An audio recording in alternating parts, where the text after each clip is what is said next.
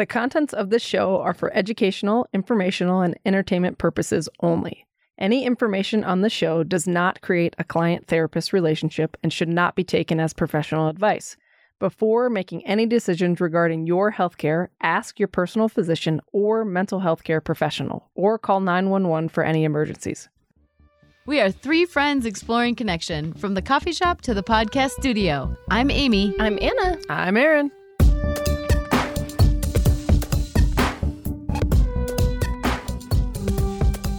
This episode contains sensitive topics, so this is your official trigger warning. Okay, so today we have Feather Burkauer. We are so excited. She is with ParentingSafeChildren.com. Feather is a licensed clinical social worker and holds a master's of social welfare from the University of California, Berkeley. She has been a leader in child sexual abuse prevention since 1985 and has educated nearly 150,000 school children, parents, and youth professionals. Her well-regarded workshop, Parenting Safe Children, empowers adults to keep children safe from sexual assault. Feather co-authored Off Limits, a parenting book that will change the way you think about keeping children safe. It is available on her website, and she presents in schools, youth organizations, parenting groups, and businesses nationwide. Feather is also available for private consultation at an hourly rate. And we are so excited to have Feather on today because of the connection to keeping kids safe. And I was really interested in having Feather on because reading her book, I noticed that so many parents don't trust that inner gut instinct. And so I really wanted to talk to you, Feather, personally about how parents can trust that inner gut instinct. So the connection to that instinct. So Feather, thank you so much for being here. I am so excited, gals, and let's jump in. Yeah, let's do it. Yeah. So we wanted to just start off with a little bit of your own background, and we'd love to hear about how you got involved in this work and why it is, so important to you. Okay, great. So I always kind of giggle when I'm asked this question because the story is, it's not all that exciting, but it is what it is. So when I was in undergraduate school at San Francisco State, I had to do an internship for my BA, and I had no idea what I wanted to do with a women's studies BA. And I found an internship at an organization called Child Assault Prevention, which was a school-based program that taught kids about bullies and strangers and people they know and love and trust who may touch them. And I was brand new to the issue of child sex abuse. I did this internship when I was about, 20 years old.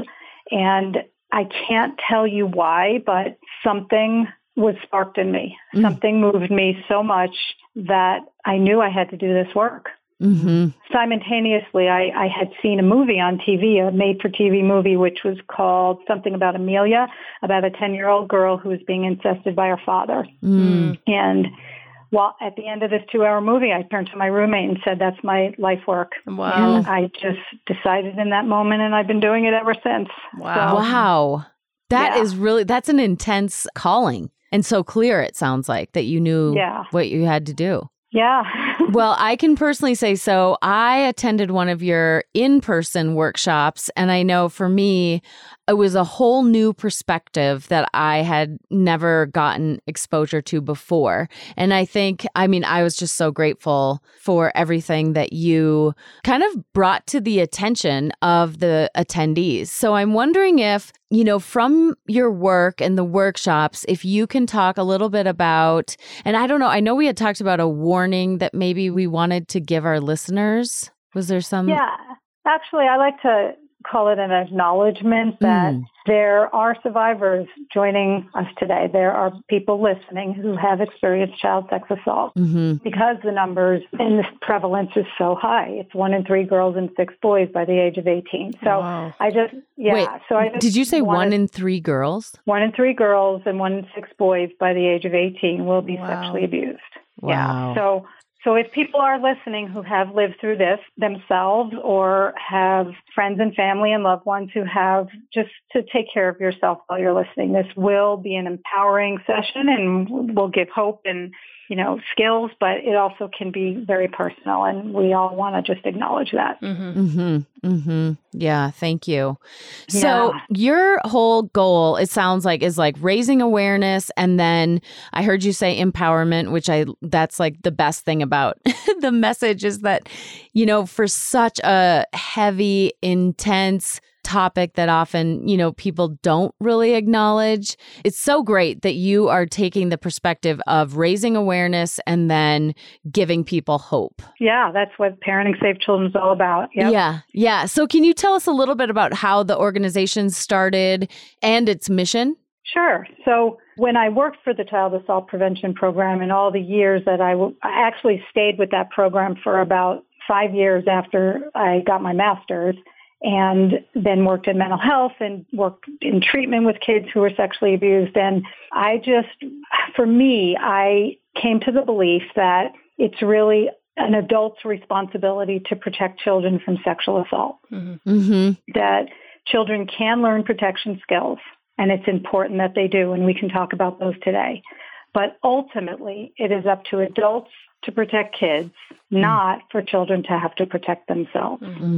And they still need their skills. But what we can talk about in this call is how parents and caregivers and anyone with kids in their lives can create environments for children that minimize risk by deterring adult people who have the propensity to sexually abuse children. And that's what Parenting Safe Children is all about. So I moved from working with kids to working with adults only, and that's when Parenting Safe Children was born. I think it was back in 2006. And so I offer workshops to parent communities and to youth professionals in rec centers and schools and churches, synagogues, wherever youth professionals gather and give the education to both parents and people working with kids. Yeah. Hey, Anna. Yeah? Erin's a pretty badass therapist, right? I totally know. I just take notes when she's talking. Me too. Some of our audience does as well. So did you know that there's also a place that you can get information directly from her? On her website, right? Yeah. And didn't you do it? Yeah. Tell us about it. Yeah, so there's all these free workshops that they're offering, and at thekaliinstitute.com, you can sign up for those. Kali is how you spell Kali, and then institute, thekaliinstitute.com. Get it done.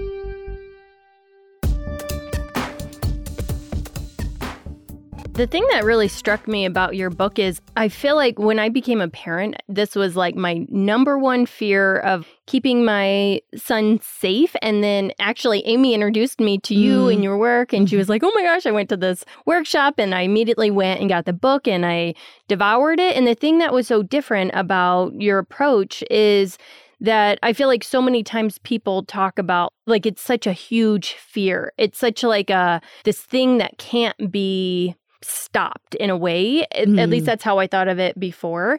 And so reading the book, it was wow, there are actually things I can do as a parent. And the book presented it in such a way that it was here are actual tips and practical advice on things that you can do as a parent and as a caregiver. I'm so glad to hear that. And it was it gave me so much hope. It was this isn't something that my son just has to be a victim to or So from then on, I tell every single person about it. I even have a friend who I gave her the book and it's a very sensitive topic for her. So I redacted it.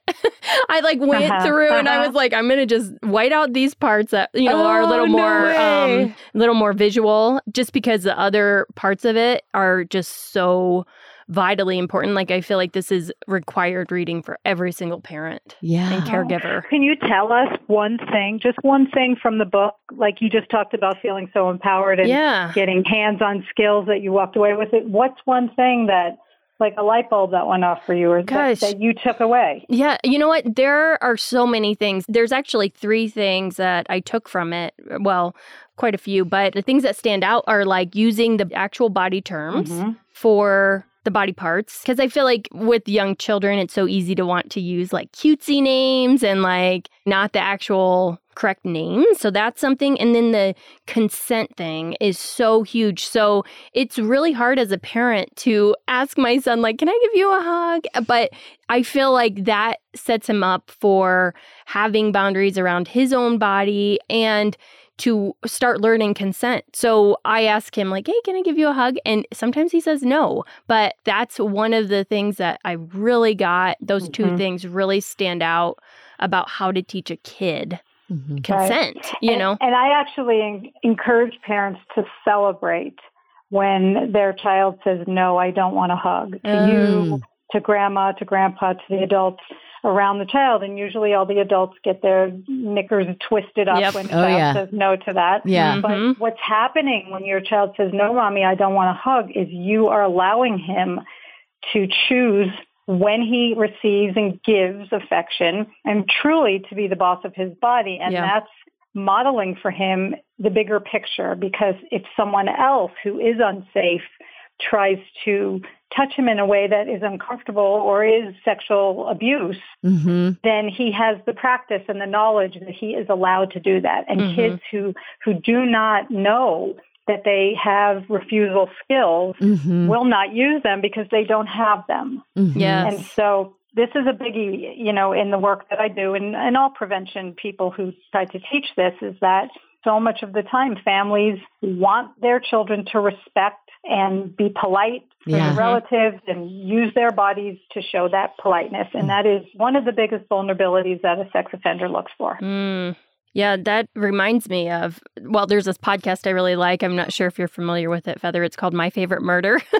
And they have, it's kind of silly, but they have this saying, and it's F politeness. And it actually empowers women and people to forego the ideas of being polite in the effort to really trust their gut and say, like, this isn't a situation where I need to be polite here. This is a situation where I need to stand up and trust my gut. And be safe. And be safe. Yeah, exactly. And the way you teach that to a 5-year-old, because my guess is all three of you want your kids to be polite and have manners and follow rules. Most people want that. So it doesn't mean you can't teach manners and politeness, but it's just super important to give children from young ages an exception to the obey authority rule. And that when you're teaching, and you can do that through what if games, like, teaching a child, yes, they listen to the teacher when the teacher says, do your spelling words. And how you can present it is, what if your teacher asks you to sit at your desk and do your spelling words? So you guys answer. What should your child do? Listen. Do the spelling words. Work on spelling. Right. Yeah. And what if your babysitter, and this is how you can present it to a child, what if your babysitter says, why don't you brush your teeth and get ready for bed? What should you do? Brush your teeth and get ready for bed. Right. And what if your babysitter says, let's get naked and roll around in bed together before you go to sleep? What should you do? No. No, say no, and go and tell someone. Tell. But how does a child know the difference between saying no to brushing teeth and rolling around naked in a bed if all a parent ever teaches is you listen to the babysitter, she's the boss. Listen to the teacher, she's in charge. Right. So what I recommend is if you're so inclined to tell your child to listen and follow rules and do what the adult says because the adult is the adult, then if you truly want to reduce the risk of sex abuse, you must give them an exception. Yeah. Yes, you listen to the teacher. Yes, you listen to grandpa. Except, and the exception is, except if your body's safety rules get broken, and we can talk about what those are, or if anyone ever asks you to do anything unsafe, you have my permission to say no and go and tell. Now, do anything safe is maybe a large concept, so get specific with kids. Ask you to touch private parts. Ask you to look at naked pictures on a computer. Asks you to steal. Cheat on a test, lie. It's not just about sex abuse. That's right? So good. Yeah. So you bring it all in. Yeah. Right. You weave it all in. Yeah. Something else that really stood out about your book, just as we've been talking, is the idea of having no secrets. Oh, yes. That's and, like, a huge thing in my family. A surprise, right? Yes. Can you tell us a little bit about that, Feather? Yeah. So older youth who sexually abuse and adults who sexually abuse often use innocent-like and I'm putting quotes around that, innocent-like secrets in the beginning to test a child's willingness to keep a secret. And the way that sometimes begins is through language like, let's eat a bowl of ice cream, but not tell your mommy, because she'll get really mad you're not allowed. The child keeps the secret because the child wants the ice cream, and the child really likes this person. Most people who sexually abuse children, the child knows, and the parent knows, loves, and trusts. So we're not talking about strangers here. So the child's super excited. They get to eat the ice cream. The next time the babysitter comes, says, let's stay up late past your bedtime. Don't tell your dad. And this is all what we call grooming. Okay, grooming around secrets. Kid loves the fact that they get to stay up late. Next time, it's about looking at funny pictures on the computer. And these secrets escalate over time until the person believes the child's a willing part of the secret keeping. And after they are confident the child will keep the secret, then it moves into more sexual touch around keeping secrets. And so what's so important to teach children is that we don't have secrets in our family, and to teach them the difference between a secret and a surprise. And you can start that around age 4. And with older children, it's confidentiality versus secrecy. And secrets are things that somebody asks you never, ever to tell, which makes kids sometimes feel really worried and scared and nervous, and uh-oh feeling, which we call intuition or the gut feeling. And surprises are things like gifts and surprise parties, presents under the tree, holidays, etc. And those we can keep. And that's where we begin our education with kids around secrets and surprises. The other thing that's important to say around this is sometimes unknowingly, innocent, well-meaning adults ask kids to keep innocent secrets, like grandparents.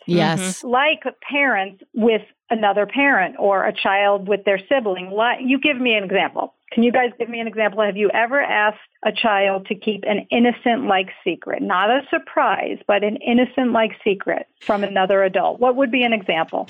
Well, I mean, I know of definitely the staying up late, like the older grandparents with their spoiling the kids. So kind of going against all the rules to have fun or to make light of, or not make, just to have fun in their time. But I know that it's been under the umbrella of like, don't tell your mom, or like candy. Because I know she's not real excited about you staying up late and eating all the sugar, but this will be our, fun time or whatever. Okay, this will be our little secret. Mommy that we stayed up late. Yeah. And we ate candy.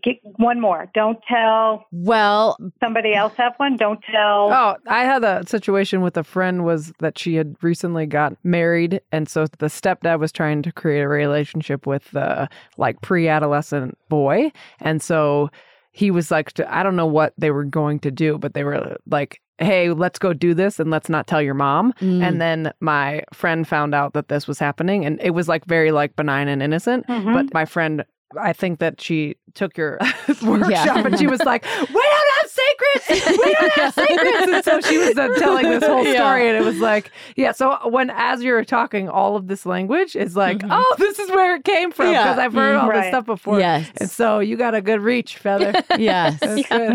Yes. So, thank you. Yeah. So, don't tell Mom we had candy. Don't tell Dad we went shopping and bought shoes. Don't tell Mommy we ate chocolate before breakfast. All of these kinds of secrets. And why do you think adults ask kids to keep a, quote, innocent secret like that? What are they trying to do? Bond with the kid. Bond. What else? Make them feel special. Okay. And listen create to your answers here. A fun situation. And why else environment. would a mom say to her partner, don't tell Daddy that we bought shoes at the store or we crashed the car? Because she was trying to cover it up for herself. Right. And what are we asking the child to do? Lie and keep secrets. And who is the burden on? Kids. Yeah. Do you see the problem there? Yeah. And that's what a sex offender takes advantage of. And that's the whole explanation of why we have to ask kids. It's too confusing for them. Yeah. Tell them, to be inconsistent. So we teach them we don't keep secrets. We can keep surprises. Yeah. And the offenders that I speak with tell me everything we've talked about so far in this call, they look for. They look for the kid who won't keep secrets. They look for the child who is taught they must obey authority. Mm-hmm. They look for kids whose parents are not having child sex abuse prevention on their radar. They don't know about body safety. They don't use the correct terminology for genitals. Mm-hmm. So this is what I mean by create environments for children that minimize risk. Mm-hmm. Mm-hmm. When we're doing all these things, and we've already jumped into the body safety rules here without calling them body safety rules for your listeners, but so far some of these are considered body safety rules. Yeah, so let's keep going with that a bit. So I'm trying to remember from the workshop, I came home with a number of body safety rules. And one that really stood out to me was treating your mouth like a private part. Oh. Okay. Yeah. Yeah. So, we teach children from really young ages. No one's allowed to touch the private areas of your body. And I use the umbrella term private areas in my workshops, which is an acceptable term, but it's super important to tell kids that means your vagina, your vulva, your testicles, your penis, your buttocks, your anus, your nipples, your mouth. And the mouth is included because sexual organs are put into children's mouths. I know that's graphic and hard for people to hear, but that's why we include the mouth in can be a private area. Mm-hmm. Mm-hmm. Yeah. So the body safety rules are no one's allowed to touch the private areas of your body. You don't touch other people's private parts. You can touch your own private areas when you're in private. And then you begin to teach children what private means when they're by themselves and or in a bathroom or in their bed. It's perfectly fine when they're not with other people and exposing their genitals. And those body safety rules are as applicable for a 4-year-old as they are for a 14-year-old because the truth is that it's actually not true that no one's ever allowed to touch your private parts. That conversation changes as kids develop and grow. Right. So at 14, the body safety rule will be no one's allowed to touch the private areas of your body without your permission. Mm-hmm. And you don't touch others without their permission, but the concept remains the same. Mm-hmm. So those are the start of the 3 body safety touching rules. Mm-hmm. And then there's the rule of secrets. We don't keep secrets. We have surprises. Other rules I suggest we touched on earlier around allowing children to choose if and when and whom they give hugs and kisses to and receive them from. Yes. And that's a 2-way street. So they need permission from their friends and other people to give hugs as well. Because some children are really affectionate and they'll run up to their friends and hug and squeeze and smooch, and their friend might not feel comfortable with that. So the rule about everybody is the boss of their own body and gets to choose hugs and kisses is a 2-way street. Does that make sense? Yes. Yeah. Yeah. So that brings up a question. So I was talking to some friends and family members and just asking them. I told them, I was like, I'm so excited to talk to Feather, and, they all know about your book and stuff. I'm like, do you have any questions that we have to ask? And so the question was brought up about just that very thing, a very affectionate child who's loving and full of life, and there is like a boundary that's getting crossed with this child being very affectionate, in particular, to adult males. So what would you say to that person as a parent? And the concern is not wanting to squash her liveliness or her love or her spirit. Absolutely. And to me, it doesn't matter if it's a male or a female that she's being affectionate with, because men and women both can sexually abuse children. But I understand a parent's concern about adult males. So what I would say to her is the same thing I just said, which is it's a perfect teachable moment to teach her child that they are the boss of their own body, and so is everybody else. Okay. So before this child runs up and sits on someone's lap or starts to hug and kiss, they need to make sure that person is okay with it. And it might feel stilted and awkward, but that's what adolescents say when they become sexual. I don't want to have to ask every minute if I can now kiss or touch, but actually that's what keeps us all safe. And if we can normalize the conversation, we can start this at 3 and 4 years old. So I don't think it needs to be a big deal for the parent, and absolutely not squash this child's love and affection. You don't have to do that. It's just about boundaries. Yeah. Okay. Yeah. That's so good, Feather. Yeah. One thing that is interesting in that scenario, Anna, is also, again, thinking about it in terms of the adult's responsibility. And it just made me think of like, well, I wonder if also it's just as important for that adult to have an adult conversation, reminding that adult, like, hey, here's our body rules, like you're frankly like the child is the boss of the child's body and you're the boss of your body. So as much as that adult can also model the boundary. So in the work that I do, I teach parents and youth professionals everything we've just talked about, the facts about child sex abuse, how it happens through grooming, how a person gets to know a child and their family, if it's the offender is not the parent, how they groom the child, how they build these friendships, and then the body safety rules. But the most important part for prevention is now taking all of that knowledge around grooming, around age-appropriate sex behavior, and around those body safety rules and sharing that with all of your caregivers. And I mean every person that you leave your child in the care of and you drive away from. So that means having conversations with your kids' play date parents, their coaches, gymnastics teachers, their school teachers, nannies, babysitters, your own family members, older youth who might babysit, anyone if you imagine your kids in the middle and then around your child, there's a circle of adults and older youth who care for your kids. That's your prevention team, but you handpick who those people are. Okay. This is a concept. It's a concept that takes a lot of energy and a lot of commitment, but it's the way we can prevent this. And I speak with sex offenders about this regularly. And what I mean by that is I ask them questions like, what would you do if a parent of the child you sexually abused would have discussed secrets with you before you abused, or discussed no touching rules, or privacy, or the choice for hugs and kisses? What would you have done? And most of these guys that I meet with tell me they would have gone the other direction. And I know you guys have my conversation starter cards with you, and that's a summary on those cards of how to get these conversations started with other parents, which quite frankly, parents are terrified to do. And in my workshops of, 50, 60, 80 people that are sitting there, I can see them not breathing when I'm suggesting having a conversation.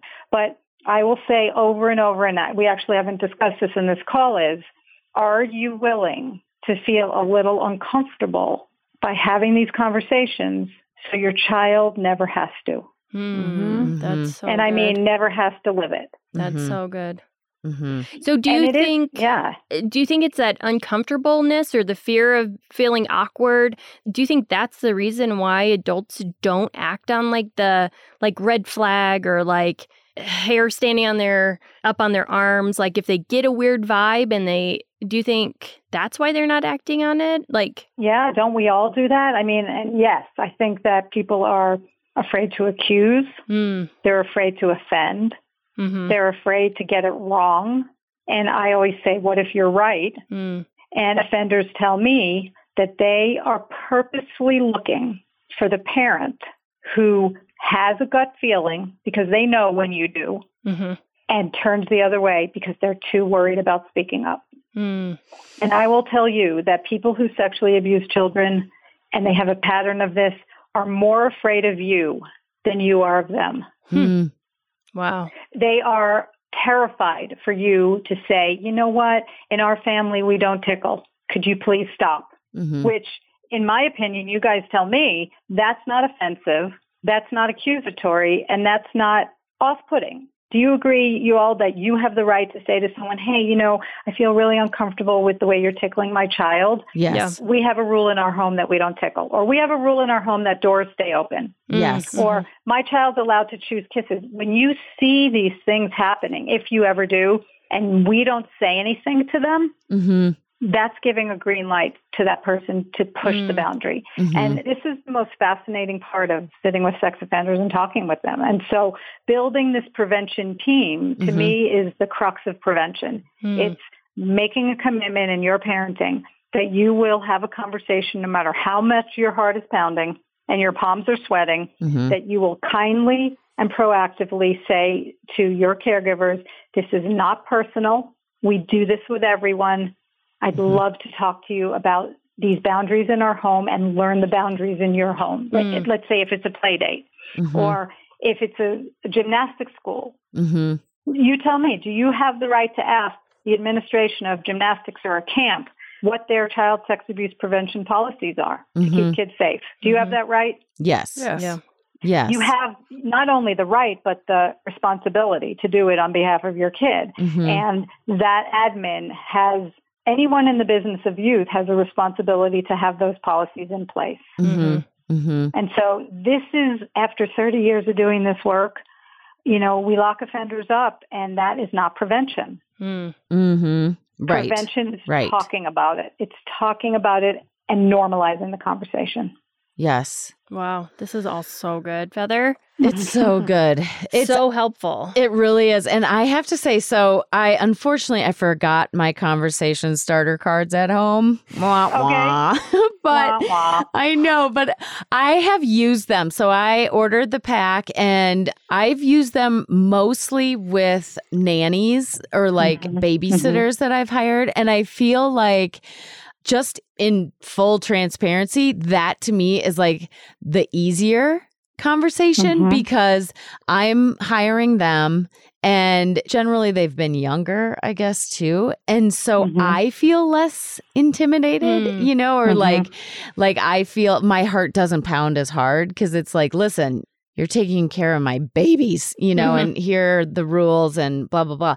But the conversation cards were very helpful with even just like breaking that initial ice. So I had this card and I was like, oh, I just want to, I want to show you something. These are the body safety rules in our family. And this is something that I show these cards to all caregivers. And it helped to just bring a little bit more ease to that conversation. I love that you're telling us exactly what you said too, because I feel like it's so like that awkward feeling that we talked about of why parents and caregivers wouldn't connect to that gut instinct or ignore that gut instinct is because it's like, what are the words that I say around this? So Feather, you like having this resource.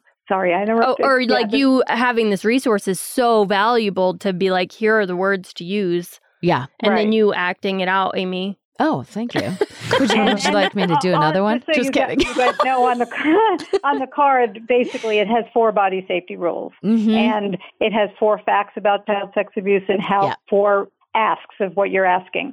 But around the language, people struggle so much with like, what do you say around body safety? But what would you say if you were dropping your child off on a play date and your child were allergic to peanuts?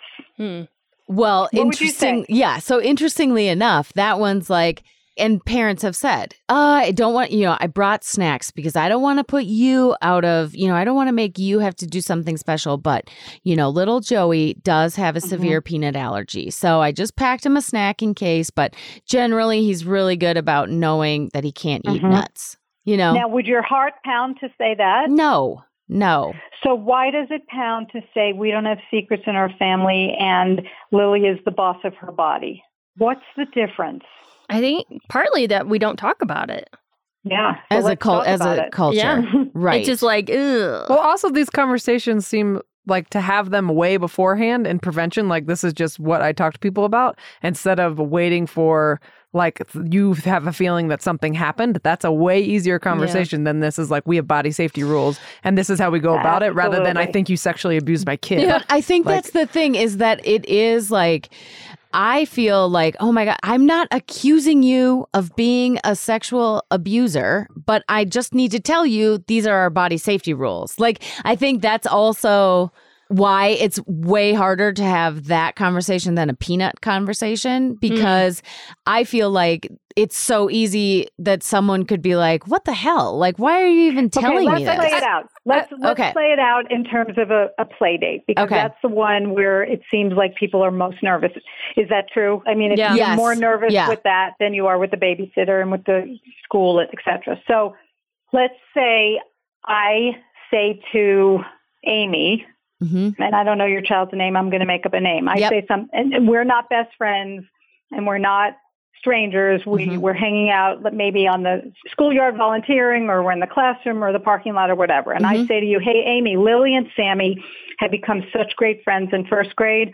And all Lily ever does is ask if Sammy can come over on a play date. We'd love to have Sammy over next Wednesday. Would you like to drop him off and have a play date? Lily would love that. Okay, so I'm encouraging parents, just like you would say, here's my car seat. Sammy is allergic to peanuts. What time should I pick him up? Whatever is important to you, to begin a conversation. And you don't even have to jump in and start with body safety rules, but to make this a priority before you send your child to someone else's home or have them in your home. So one of the three of you, how might you break the ice? Eventually, I'll give some language here. Yeah. I mean, I almost think just calling out the awkwardness, like, exactly. Hey, this is super awkward, but this is something we do. I do it with everybody. These are our rules. We have body safety rules in our home. Or Feather is a badass, maybe. And I say, and I'm the parent, I'm standing there with you on the playground, and you say, okay, well, we have body safety rules in our home. And I say, what's that?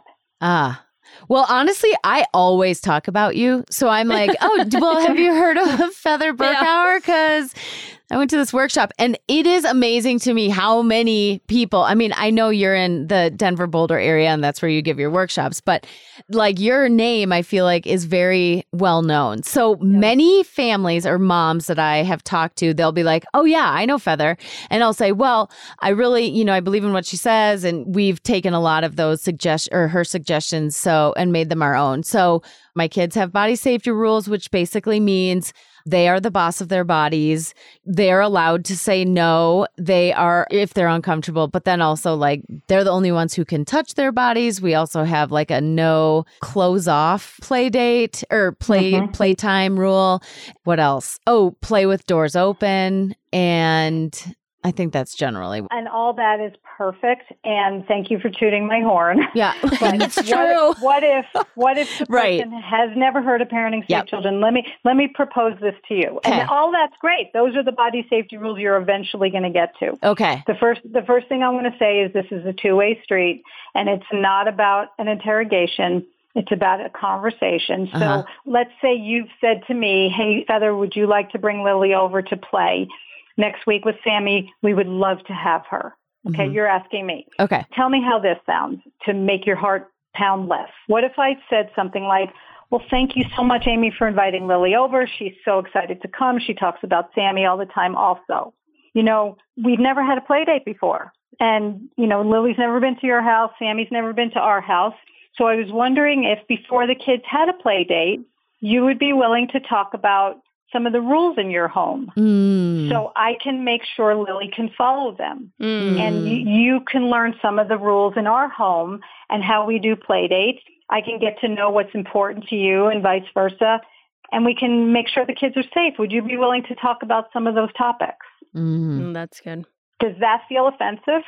Not at all. Well, especially because you're asking them first. Exactly. Like about their rules. So exactly. then of course they're going to reciprocate and be like, well, what are yours? Right. And if someone says to you, man, you're high maintenance, or what are you talking about? Or no, I'm not interested, in so many words, then you have just screened whether this person is part of your prevention team or not. And that's where it gets hard to say, you know what? Thank you for the invitation, but I'm not comfortable. If the person says, no, I don't want it, no, this is not important to me, or patronizes, which most people won't if you approach it that way. Right. If now Amy says to me, sure, that sounds great. What did you have in mind? And I say, well, first of all, we do this with everyone. Lily right now is going through a stage where she's potty training and she loves to rip her clothes off and run around naked. So would you do your best to help me keep her clothes on? Because she loves to take them off. Does that sound offensive? No. Okay.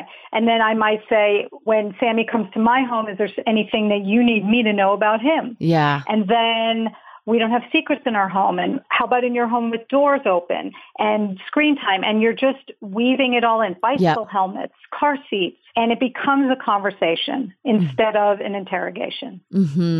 And that's important to have with, if you have the time and the wherewithal, the family members. Right. And to get to know people and the older kids that might be there. Yeah. Yeah. Yeah. Well, and I think too, because I remember one thing I also remember from the workshop is you might send Sammy over for a play date, but then you don't know who else, and you might know Sammy's mom from the playground, but who else is in the house. And, I feel like if you're able to have that conversation, then you can learn about so much more about who's in the house during the play date. Exactly. And or the sleepover. I mean, right. The sleepover is so important to learn the sleeping arrangements. And these conversations can be the same approach with the youth organizations that you leave your kids in, you sign your kids up for, with their schools, with their teachers, because here's, in summary of all of this, if you are sharing proactively these body safety rules with your caregivers and the people you leave your kids with, what if you are speaking with someone who has a sexual behavior problem with kids? And you're letting them know that your child doesn't have secrets and we have body safety rules and doors open or whatever you're discussing. Are you on our team? What if this person is grooming you and your child? What do you think might happen if that nanny sitting on the couch across from you when you're interviewing or whomever it is? What might happen if you're discussing sex abuse of kids? Well, I definitely don't think they would want to work with my kids or me. That's the point, right? Yeah. There. And I can't promise that to anyone, but that is the concept that I'm trying to educate, that's how we deter older youth and adult people who sexually abuse kids. Because from all of these people I've spoken to, they tell me the moment they get a whiff of you having an inkling of their behavior that makes you uncomfortable and you begin to pull back or speak about it, they get scared. And some offenders absolutely will push harder and become more tricky, but for the most part, they need an easy victim. And this includes, for any listeners, incest is a huge piece of sexual abuse, and this occurs in families as well, against the other parent or extended family members. All of this grooming we're talking about, children are chosen, specifically for vulnerabilities, even if it's all the children in the family. Yeah. Wow. So, Feather, I have a question. Yes. Talking about connecting to that gut feeling or that instinct that we have that we might deny because it's awkward or uncomfortable. Can you tell us what some of the red flags are that people might be ignoring, generally speaking? Yeah. I mean, every one of us on this call, I'm sure, has done this in our life. We all do it. So we all have intuition and a gut feeling, and it's our biggest safety radar, whether it's about sex abuse or not. And when something is off, when you question something, when something just doesn't feel right, unfortunately, so much of the time we turn away from it. And later we say, I had a feeling. And when there's nothing wrong, that feeling doesn't exist, doesn't come up, because it's a natural human instinct to give us a red flag when something's off. And when it comes to children, it's a huge disservice not to listen to it.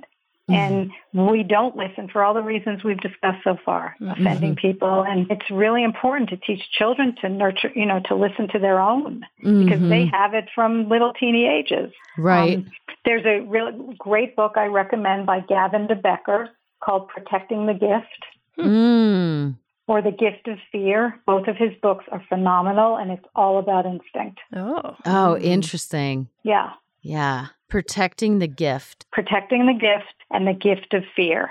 Wow. And that doesn't mean we have to live in fear. That's not what that's about. It's about when something doesn't feel right. You're with your child at a swimming class and something just doesn't feel right with another child or with the instructor. Parents do not need to explain why and have a reason. You just don't. Your biggest reason is there's something off. And at that point, you get to either say something or make choices on behalf of your child. And if your child says something like, I'm not comfortable with this person, and we say, oh, that's silly, or that person loves you, where instead of tell me more, what's your discomfort, we're shutting that child's instinct down, just like we shut our own down. Yeah. So that brings up another question I have. How like false reporting, is that something, how common is that? What do you guys think? I don't think it's common at all. False reporting? Yeah, like a kid saying to the parent, like someone touched me inappropriately, or I just don't like this person, or something like that. Like I don't think it's common at all. Young children cannot fabricate details about sex because they wouldn't know otherwise, right? And acts that they don't know about. Teenagers absolutely can, but there's a very low motive. Yeah. Because there's all kinds of really unfortunate things happen when kids do tell about sex abuse. The way children typically lie about sexual abuse is by saying it didn't happen when it did. Mm-hmm. Because they want to protect the people they love. But it's rare for a child to just fabricate. And if a child does, that child is calling out for help and needs attention. Sometimes they will change the story to say this person touched me versus this person because they're so afraid to tell the truth about who really did it because it's someone they love. But fabrication is very uncommon. Okay. It can happen, but it rarely does. Yeah. Okay. Wow. Well, this is so many good nuggets. You know, we usually end our podcast with a challenge or a little nugget, and we have so many of them. I think that we could leave our audience with. Feather, I wanted to ask you too, is there anything that we should have asked you about that we didn't? Good question, Anna. There's so much, but on back, I think one other topic we really didn't touch on that people can get in my book, or they can, the workshops that I present in Boulder, Denver area are available online for people who live outside of Colorado, all over the world. It's the same exact workshop as the live workshop with the materials, super affordable. ParentingSafeChildren.com, just register for the workshop. But one area is to talk about age-appropriate sexual behavior in children versus concerning acting out behavior, because there is a direct link between children who are properly educated and nurtured in their sexual development and given information about their own bodies, other people's bodies, and about sex from the moment they ask and even before they ask, because it's the parent's responsibility to keep kids safe, and that means giving them correct information. Right.